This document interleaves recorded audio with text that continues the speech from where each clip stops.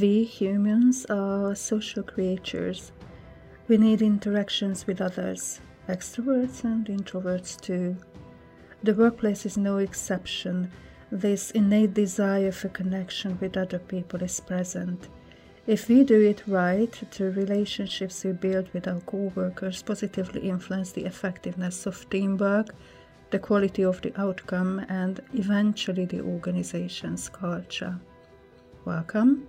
This is Ariana with the Honestly series, and today's topic is around the connection between responsibilities and work and mindful communication within a group, a network of people, a team, and the structuring of workload around strengths.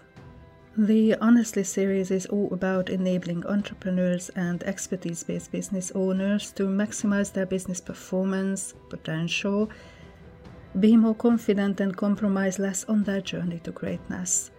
In the Honestly series, we talk about business strategies for expertise-based businesses, methods to increase your business performance, strategies and techniques to create visibility to accelerate your growth, and a mindset that helps you maintain your motivation and level up when the time comes. When we work, cooperation with others doesn't stop at helping each other reach individual goals, sharing our opinion, or receiving feedback. It also creates a safe space and a sense of security, as well as a feeling of belonging somewhere, even if the road is riddled with challenges, or at least it should. Understanding the types of challenges that may come along can help us find solutions. In itself, this knowledge, though, will not guarantee the solution. Just through the understanding of why something happened may not enable a solution, but the awareness provides a foundation to it. What are these challenges, I hear you ask, and how can you solve them? Naturally, in the scope of this podcast, I'm not able to give you a full catalogue of all the challenges that may arise in a workplace or even list all the possible solutions to them. What I can do is to concentrate on a few of them, and that will also help you find your focus. If we look deep into these interconnected topics for today, which are the connection between responsibilities at work and mindful communication, and the structuring of workload around strengths, we can see that communication within a group or network of people, especially mindful communication, may ease the structuring and management of tasks for better outputs. Practically, we are talking about a facet of teamwork that is linked with workload sharing, a particular aspect of collaboration that enables us to work well with each other. One of the aims of working in teams or networks is to find and maintain an optimal balance of skill, capability, and strengths to improve quality, effectiveness, and efficiency. The word efficiency, especially nowadays, may leave a bitter taste, because many businesses use this term to label their efforts to downsize their operations for quite a while. Don't underestimate the power of efficiency, though. What matters is what you do with the efficiencies gained, how you use it, how you reinvest the skill, the time, essentially the money. Now, obviously, when we work alone, the workload is more straightforward and we have a better overview of what's going on around us. We are aware of our tasks. Let's say in the mornings we sit down, plan out the day, and know that to deliver a job there will be inputs we require. For example, if we need to prepare a presentation for a forthcoming sales meeting next Tuesday, we know that we have to, let's say, do 5 things.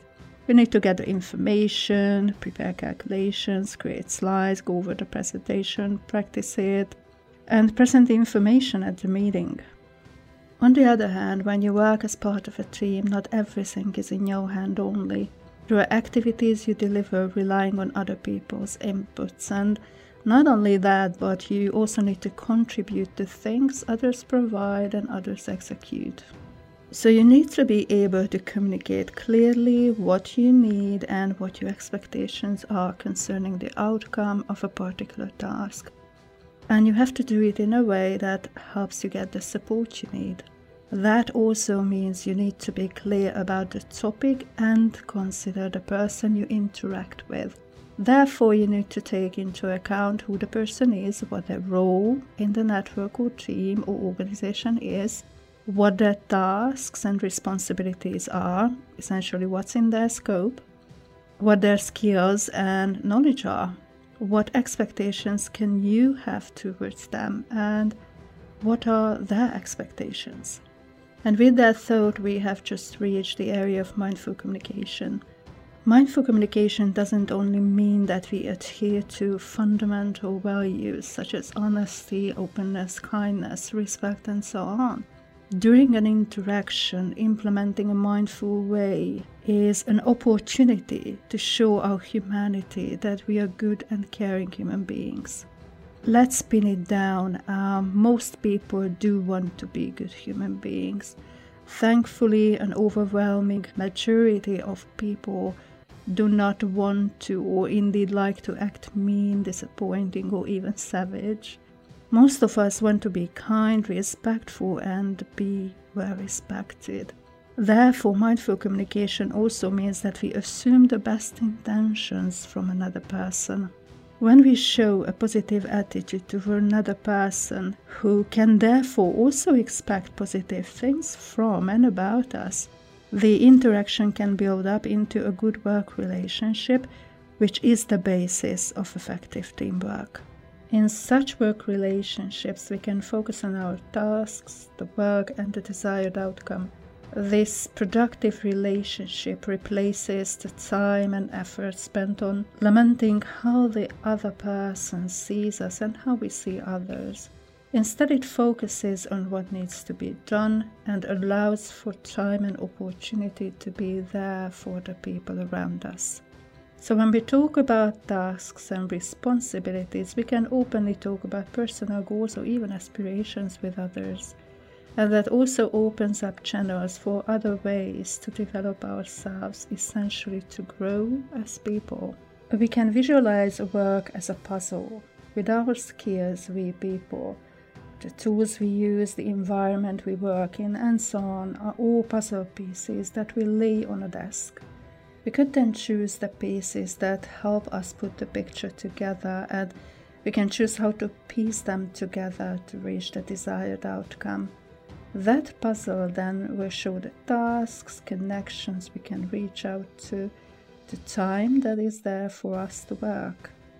We can agree on who should do which job, what skills and knowledge we can bring to the table with ease. Consequently, from the positive state, when I can speak openly and honestly about what I can and cannot do, where I'm aware of my capabilities, I can operate more freely and creatively as well. Every now and then, we come together to gradually increase the added value of our contributions. We learn from the process, we experience and aid the learning through positive inputs. Higher satisfaction with what we are taking away from the situation and how we can help the other is also achieved.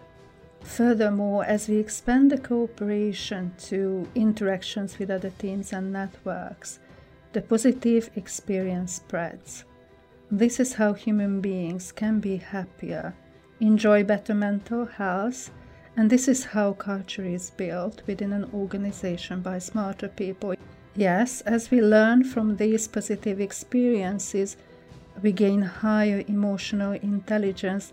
Essentially, we become wiser. Let that be your starting point. Be confident, compromise less.